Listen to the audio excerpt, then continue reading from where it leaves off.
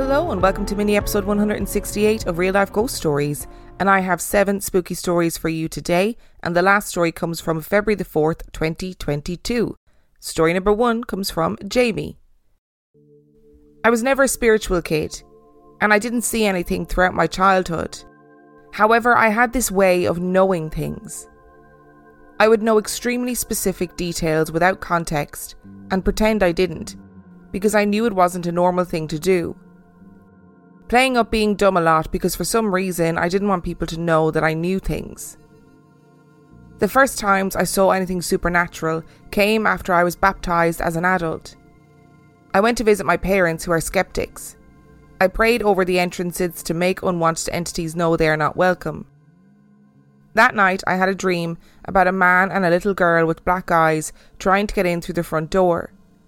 I told them to go away, which made them angry, and the man started to bang against the door hard with his fists, rattling the whole house as they both screamed to be let in. The next day I found that a lot of the picture frames near the front door had fallen down. I was dancing with headphones in my parents' room later when I saw black mist floating by the bed.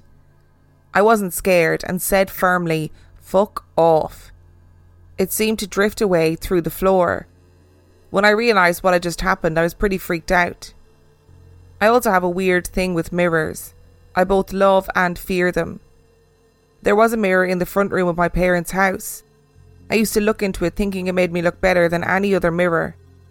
One night when I was away at university, I had a bad dream about a demon crawling through the glass, wearing the face of someone I knew. In the dream I started to pray and push it back into the mirror to trap it inside. The next time I was on the phone to my mum, she told me the mirror had cracked and had to be thrown out. I now can't have a mirror facing me while I sleep because it feels wrong. I usually cover them with cloth. Last year when my partner was sleeping over, I left the mirror facing my bed uncovered for the first time. Then had a dream that something slithered out of the mirror and laid itself on my chest, pinning me still. It looked like my best friend, but it felt so off. It whispered really dark things about my partner and me. I struggled as hard as I could, and when I woke up, I covered the mirror straight away. That could have just been my anxious mind, I'm not sure, though I would rather not risk uncovering the mirror as I sleep anytime soon. Since I've now experienced more weird shit, I've given in to the random knowledge that pops into my head, gaining a little prophet title at my old church. What is really scary about knowing is when you know something bad will happen. A friend wanted a prophecy done, which I obliged. I got the usual fun, happy images, noticed he was on a boat, so I thought, okay, a voyage, and there was a bright sun in the sky. The sun then started to get consumed by a blackened image of a spider. I could feel a pit in my stomach and dread creeping in. We both agreed we didn't like the spider but carried on with our lives. The next month, he was on a boat with his family and sadly his father drowned. I only remembered the spider about half a year later. It's similar to when people around me have to get surgery or are diagnosed with an illness. I see a black spider and my gut seems to know if they will live or pass. My housemate's mum recently was diagnosed with cancer. I told him I'd pray, and when I did I felt the same cold dread. I knew she would die, which sadly she did a few days later. Death doesn't scare me as much as those around me. Don't get me wrong though, it's very sad and I do hold on to a healthy amount of fear of the unknown. I now lean into certain aspects of it. For example, I hold a silent dinner for the dead around Samhain, setting the table for those recently lost and inviting them to sit down with me until I finish my meal. The silent aspect is so that those lost don't feel left out of conversation if they are unable to speak. When I'm done, I say thank you and ask them to leave, asking the house's spirits to help guide them out. It's a way of honouring the dead in a very confusing and dramatic time. I've never been bothered by ghosts really. I understand why they would look creepy and smash stuff. I would too if I'm honest. I would also love to change my body if I could. Why not be a freaky giant spider monster, even if it scares the living? That's how you'll find me when I pass, being a big spider thing, hiding keys and singing creepy songs. Oh, now there's a good question to ponder. What form would you like to take if you could choose a form after you died? I think I'd still like to be me. I mean, is that the most narcissistic thing you've ever heard? Probably. But I'd like to be me, but the most fabulous version of me. Or me in like a black outfit with a black veil, smoking a cigarette, one of those long cigarette holders that just shows up randomly to fuck with people. That's the kind of me that I'd like to be honest. And I don't know if I'd want to have a psychic gift. Honestly, anytime I hear about people with a psychic gift, it just seems to be terrifying for everybody involved. I don't want to know when people are going to die. I don't want to know if somebody's going in for surgery, whether or not they're going to live or die. I prefer to live in, horrible anxiety of the unknown all the time. Although it does sound like you have just embraced the gift, learned to live with it, and are just getting on with it, so fair play to you. And story number 2 comes from Katie. In October, I lost one of my longest friends due to COVID. He was admitted to the intensive care unit I work on. I briefly looked after him, but that's trauma of a different kind. He followed the Norse path, modern-day Viking, fully believed in the pantheon of gods. The day I looked after him, I went outside for a cigarette on my break. There were 2 crows or ravens over the entrance to the building, cawing their little heads off. They seriously could not be quiet. In the Norse mythology, they are considered protective creatures. I've got Irish Catholic roots, but fell into a pagan lifestyle many years ago, and I've always seen them as messengers. The goddess Morrigan, if you want to go down another rabbit hole. Since I lost my friend, silly little things have happened. I put my music on shuffle, and 3 songs associated with him came on. I laughed and said something like, "Thanks for letting me know you're okay, but can you quit it? I'm not in the mood for this music." I know this is most likely coincidence, but grief is a funny old thing, and as humans we interpret things in whichever way we need. Also in October, I bought an old church services book at a vintage bookstore. It's got passages about burial of the dead, last rites in it, etc. It's also got a strange splatter mark on the page on burial of the dead. A few weeks after buying this, my partner and I have noticed weird happenings in our flat. And this is where the weird stuff starts. My partner found out that he was adopted, and he's actually Native American. We found his records and which tribe, so we're heavily researching this currently. We had a 4th of July party and bought a giant American flag. Being a man in his 30s, his decorative taste isn't fantastic, so he put the flag on the living room wall. Apparently the affectionately named pet poltergeist dislikes the flag on the wall as much as I do, because every single time he puts it up, it gets violently ripped down. Not like a poster gently falling off because it's lost its grip. Oh no. We've seen it actually being pulled off the wall by its corner. We've now taken it off the wall and that's stopped. I worked the night shift. I'd gone to work as normal. My partner went to bed. At around 2 a.m, he heard a noise in the kitchen like footsteps. We live in a 1-bedroom apartment. The back door goes straight into the kitchen living room and is opposite our bedroom door. He thought I'd been sent home early from work, so came out to the living room to see if I was okay. And there was nobody in the apartment. Weirded out, he decided to get up and have a cup of tea. Again, he heard loud footsteps behind him, so noped back to bed. A few weeks ago, I was stood in the kitchen making a cup of tea. I'd bought a cafetiere and shoved it to the back of the cupboard. While I was stood making the tea, the cafetiere flew out of the cupboard and shattered everywhere. The door had been open a good while at this point, and it was right at the back on the top shelf, so it definitely wasn't knocked. Now come to today. I'm off work unwell and my partner's at the office. I was stood at the door having a cigarette. I felt something on my neck and brushed it away. I've got long, feral hair, so assumed it was coming loose. I felt a long, thin scratch on my neck raising up. Slightly freaked out and rather annoyed that it's now choosing violence, I called out, "Right, I get it, someone was here. Whoever the fuck you are, you've no right to touch me. You can stay if you stop being spooky little dickhead, and if you don't stop, you are unwelcome here and need to leave." Weirdly, I've now got a sense of calm and peace since calling it out. Although, funnily enough, I can hear a crow cawing its head off outside. We've got brave people sending in their stories today. Brave people who are not afraid to stand up to that poltergeist in their lives, who are not afraid to stand up to that black mist and tell them who's boss. And I appreciate it. I like the energy of calling a poltergeist a spooky little dickhead. I feel like more spooky kids need to be called spooky little dickheads as well. And I feel like Katie makes such a good point in this story. Like, grief is a funny old thing. And as humans, we do interpret things in whatever way we need. So if you need to think that a robin flying by is a lost loved one, then so be it. If it brings you comfort, then so be it. I do still think, though, that when people say things like, oh, you know, the shuffle playlist played 3 songs that were relevant to my relationship with that person, it does make me go, maybe it is. Maybe it is. And maybe, like everybody else, that's just me hearing what I need to hear or believing what I need to believe. But I like to think that it is that person coming back. And as a side note, I appreciate a poltergeist with taste who's going, no, this decor choice is not the one. We got to change some things around here, okay? And story number 3 comes from Tony. I served 4 years in the United States Marines as a machine gunner. My first deployment was to Sanjin in Afghanistan. During my deployment, there were several strange events.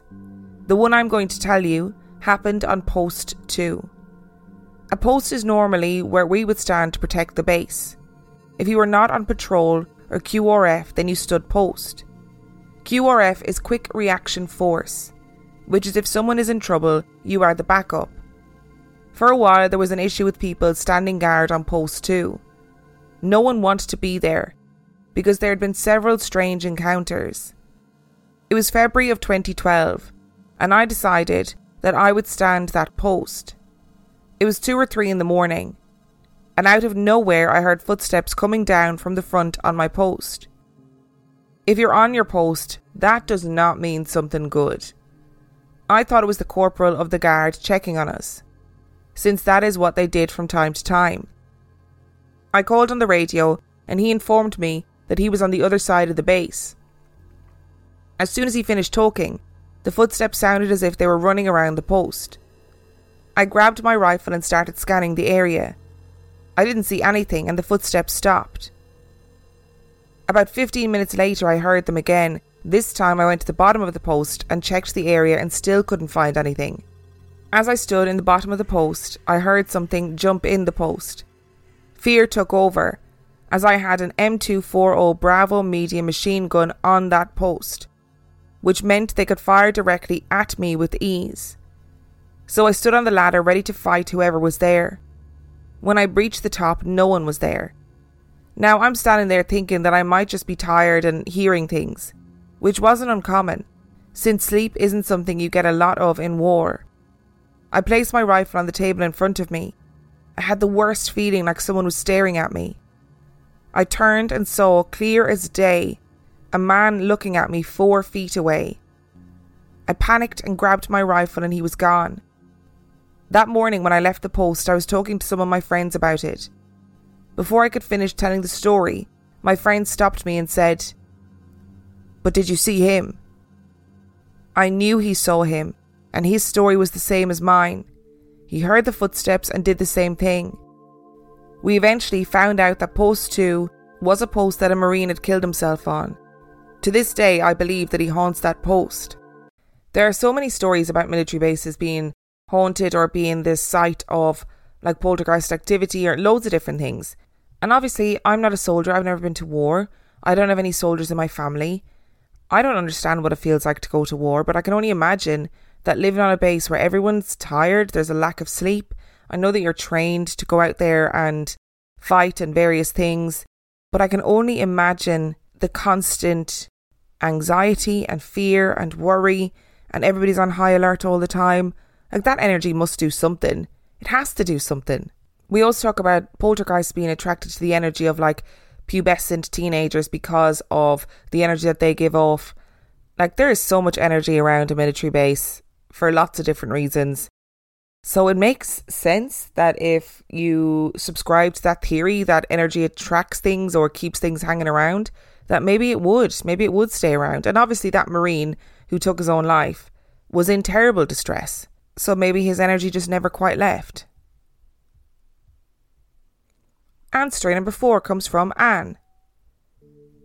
In 1999, my husband and I were expecting our first baby and had been living in a sweet little 800 square foot house for a couple of years.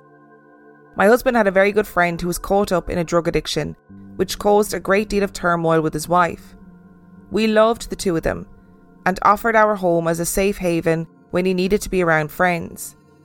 Occasionally, we'd get a very late night call that he needed to talk to my husband or come over. We were happy he felt safe to reach out. My husband later helped him to get a job where he worked and would spend the afternoons at our house after they got off. In the early morning hours, our friend would arrive to carpool to work with my husband. He would linger at the back door, located in the kitchen, sipping a coffee and chatting quietly with my husband about their plans for the day.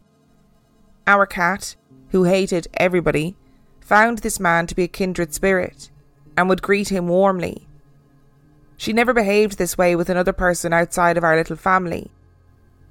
Later in the day, the guys worked on projects and generally kept busy until our friend's wife was off work and could be with him at their own home. The idea was to occupy his time to help him with his sobriety. Unfortunately, in time, he relapsed and ultimately was the cause of a horrific car accident that not only took his own life but killed a young mother. Everyone who knew this man was devastated and leaned on each other to help his sweet bride move forward with her life. Around 6 to 9 months later, odd things began occasionally happening in our home. It started with a midnight doorbell sound one Saturday while my husband and I were watching TV. We jumped at the unexpected bell and hurried to the door, but no one was there. We had the same thing happen on 2 other weekends around similar times. Our couch where we were sitting was right next to the front door, and a large window was above the couch. We only had to turn around to look to see that the porch stood empty. Our yard had no places to hide if it had been kids playing a prank. My husband decided that it must have been an electrical short of some kind, since the house had 50-year-old wiring. I also had a couple of occurrences of the phone ringing and having no sound when I answered hello. My husband dismissed these as someone messing with us, and we didn't spend long dwelling on them. We had 2 episodes where the kitchen light just switched off. The switch physically moved while we were in the other room. Still, we tried to blame the wiring. 3 separate days my husband and I were standing in our tiny kitchen, and the wall phone speaker button inexplicably started its loud tone. Although startled, we brushed this off as well, as it had to be the wiring. The last occurrence I remember was just before we moved out. I was expecting our second baby, and we were quickly outgrowing our beloved home. The house was put on the market, and I had a realtor arriving shortly to show it to a prospective couple. I had the house in perfect order, grabbed my baby and went out the back door to my car, which was parked next to the house. I'd left the living room windows open for fresh air. One window was 4 feet from the side of my car. I snapped my little into his car seat, and as I closed the car door, I heard the doorbell. I took 2 quick steps to look around the corner of the house at the porch. No one was there. I didn't want the doorbell to sound while the house was being shown, so I hurried back inside, unplugged the doorbell from the wall, and set it out of sight, figuring the people were unlikely to test out the doorbell during their visit. They were going to arrive at any minute, so I ran back to my car, and as I began backing from the driveway, I could hear that doorbell ringing one more time. No one was on the porch, and no one was in my house. That was the moment I knew this was not an electrical issue with the wiring. We lived in 2 more homes since then, and never experienced anything like we did in our first home. If it was our friend, we pray his soul has found peace. Oh, that story has broken my heart. Addiction is so horrendous.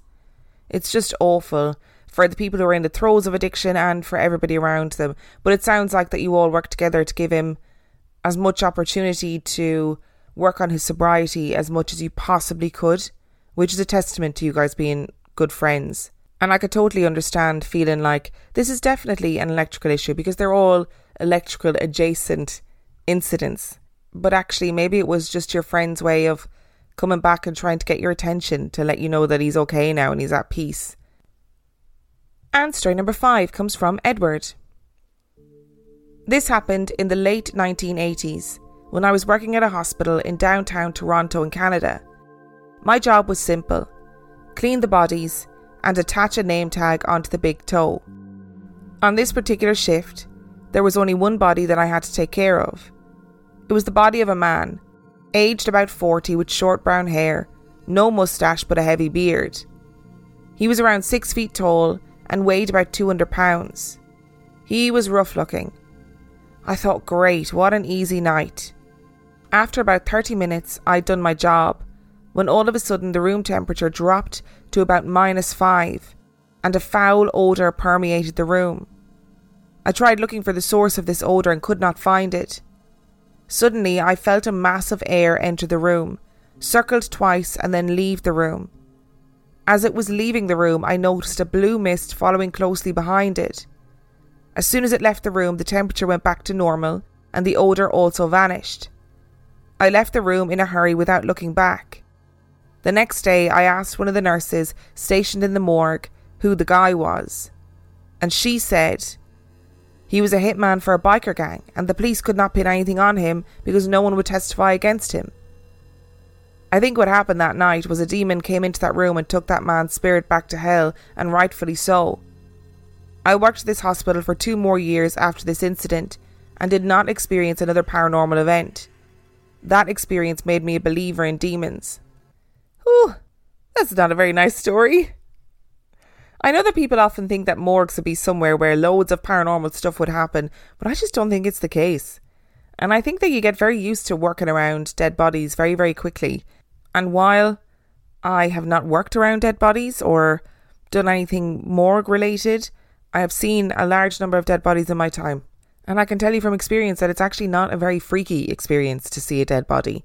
It's sad and, it can be traumatic for various reasons, but I've never found it to be a scary experience.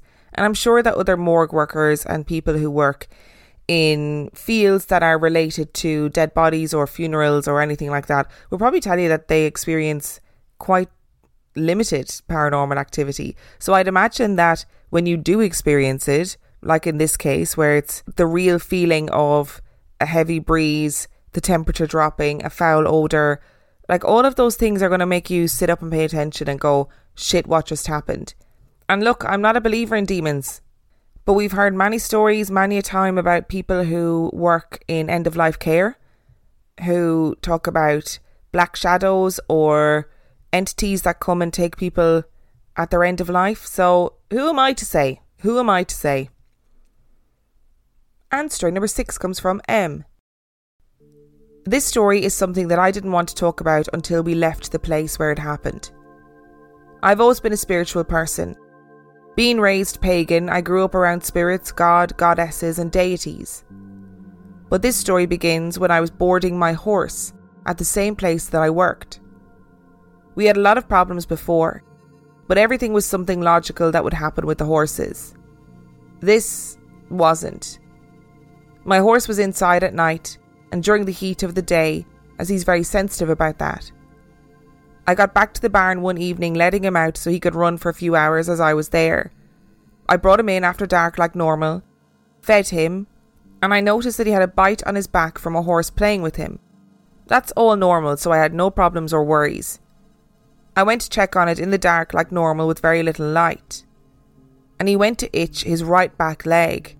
I was on his left. He couldn't reach it, so I went to scratch it for him. It was wet. I looked down at my hand and it was covered in blood. I thought, oh no, he's got a cut on his leg. Much worse. When I looked at it in the light, he had a laceration on his coronet band 1/2 inch deep and about 1 inch wide and 1.5 inches tall. I called my mom to come to the barn so we could see what we could do. After she got there, we took care of it, cleaning and everything, called the vet, and he said there was nothing he could do, just wrap it and wash it daily. The next day I went there to let out and wash his foot.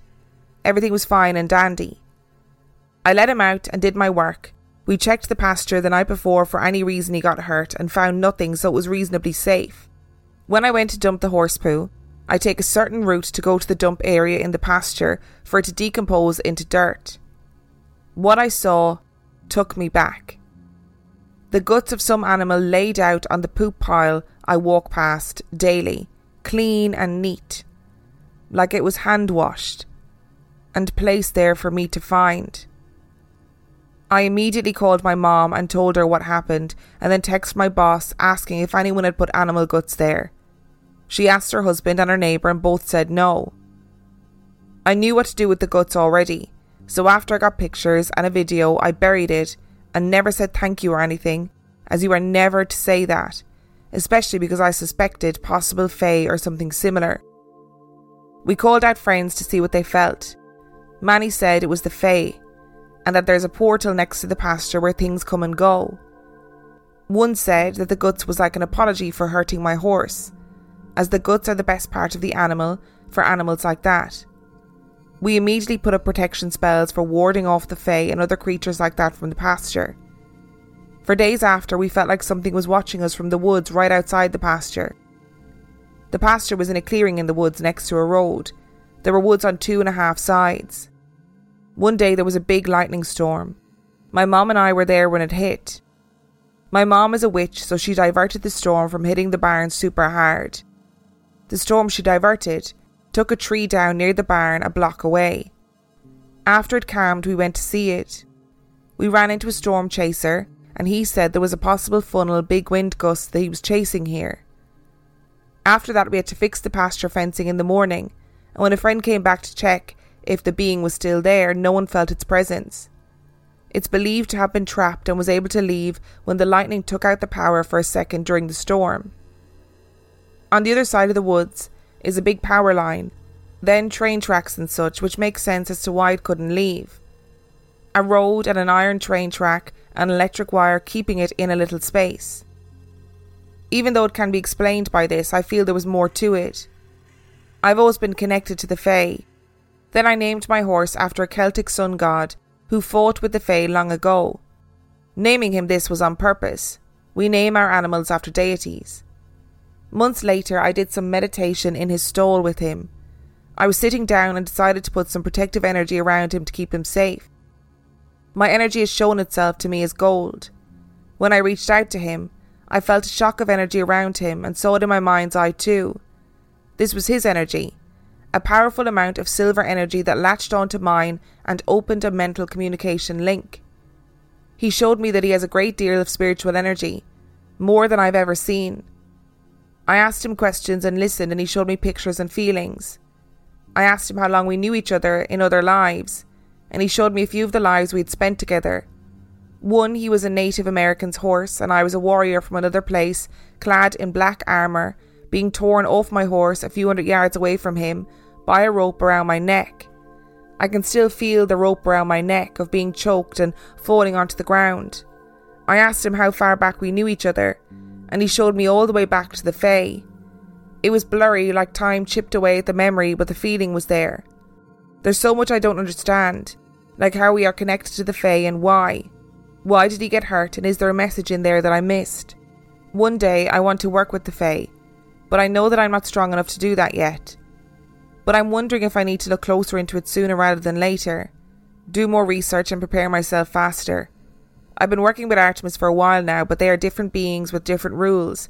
So while I'm very curious about the whys and the hows, I do have concern something not nice may happen if I look into them more. Or that I need to be looking into them, or something may happen. There are lots of things in this story that I know nothing about, including horses. I know very little about horses. I've never been on a horse. I've seen them. I've also stroked a horse's nose, but I've never been on a horse. I know very little about the pagan way of life, and I choose to know very little about the fae. So if I say anything ignorant or offensive, it is not meant to be at all. It is just because I don't know anything about these things. The animal guts laid out really nicely and cleanly and perfectly and neatly gives me the heebie-jeebies. I don't like that at all. The way you described it seems like there's a real intention behind it. And I just don't like anything that hurts animals. Like, leave the animals out of it. Definitely leave the animals out of it. They are beautiful, wholesome beings, and they do not need to be accidentally or otherwise injured by the fae, for sure. I have an interesting thing about auras. So one time I met a psychic who read my aura and said that my aura was silver. And apparently a silver aura is supposed to be representative of having like abilities to communicate with the other side. And look, I, don't know if soul is the right word, but I do think that animals have spirits or souls, or they have a substance to them beyond just being animals. I'm totally convinced of it. Totally convinced. So it wouldn't surprise me if your horse had an aura and was able to communicate other things. Horses are very intelligent creatures too, as far as I know. Again, I know very little about them. And story number 7 comes from Alison. Scarlett's story in mini episode 116 really moved me to tears today. I had a Mrs. Rice when I was little. She was a lovely lady called Mrs. Fulton who lived next door. Apparently as a toddler I would hear her grandchildren calling her Nana, and I would do the same. She then all but adopted me as I had no living grandparents, and told me, with my parents' permission, that she would be my Nana too. I would visit Nana every day, and her house was the warmest, most loving environment I'd ever experienced. It always smelled like her perfume, tea, and a freshly baked cake. Nana Fulton sadly passed away when I was 13, but has never seemed to be far away. I had my first son when I was 22 and was seriously ill with preeclampsia. I was terrified, but that night as I was praying that my son and I would be okay, I suddenly felt this warm feeling of peace surrounding me like a cosy hug full of love, and all I could smell was Nana's house. 10 years later, and I was in a difficult labour with my baby daughter. I was reaching my threshold for being able to cope when I suddenly felt calm. I looked up and there she was, sitting in the visitor's chair in the corner of the delivery room, smiling at me. Now, whether my brain had just gone to a safe space to help me deal with the pain, I don't know, but my daughter was born a few minutes later. My daughter's middle names are after my Nana, who was simply the kindest woman I've ever known.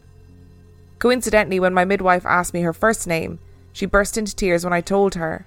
My daughter's birth was the first one she had attended after the passing of her mother, who had the same first name as my daughter. My daughter is 9 now, and although they weren't biologically related, I can see a lot of Nana's best quality in her. A kindness and a gentleness of spirit and a wicked sense of humour. I don't think Nana would have ever had any idea of the impact that she had on the life of one lonely little girl. Oh, what a lovely story. See, this is why we do this. This is why we do this. Because people hear stories that they can relate to. They hear stories that they go, oh, I had a Mrs. Rice when I was a kid, and it's really moved me. And it makes people feel not alone in their stories. And your Nana Fulton, sounds amazing. It sounds like she has been looking after you since she died. What a lovely way to end the episode. Thank you so much to Jamie, Katie, Tony, Anne, Edward, M and Alison for sending in your stories. Remember, the last story came from February the 4th, 2022. If you would like to know anything about Real Life Ghost Stories podcast, you can do so by checking out reallifeghoststoriespodcast.com. If you are desperate for more content, you can access heaps more content on patreon.com/Real Life Ghost Stories, where for $5 a month or $2 a month, you get access to heaps of extra content and every main and mini episode completely ad-free. And on that note, I shall see you next time.